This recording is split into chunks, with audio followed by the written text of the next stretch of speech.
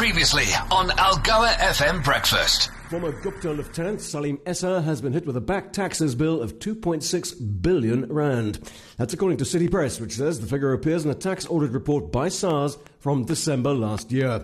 Essa made billions of rands through facilitating corrupt deals with companies doing business with the state. These include the multi-billion rand locomotive deal with China South Rail and Transnet, along with a consultancy deal with Regiment's Capital and the corrupt deal between Transnet and McKinsey & Company. Essa's been given until February the 13th to settle, but whether he will or not remains to be seen. He fled to Dubai in 2017 as the Gupta empire was unravelling. Of course, he insists that he merely emigrated for business opportunities and a better life for his family. Among the main international headlines this morning, the price of oil following US and UK strikes on Houthi targets in Yemen.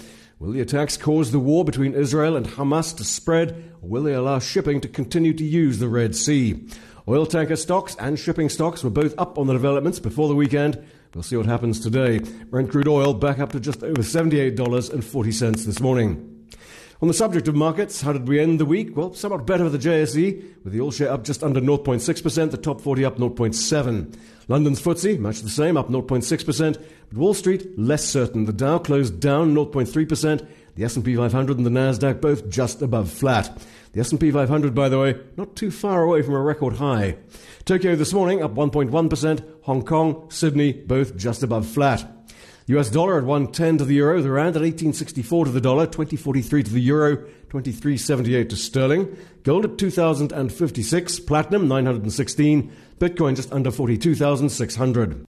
And finally, coming up this week, the annual meeting of the World Economic Forum in the Swiss Alpine resort of Davos. Ahead of the meeting, the WEF has released a survey which says false or wrong information poses the biggest danger to the world. That's a 2-year view taken against a background of slow economies and multiple elections around the world. On a 10-year view, the top danger clearly extreme weather events.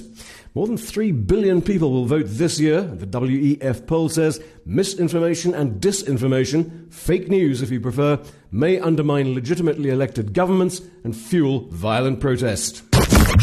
Algoa FM Breakfast is the business.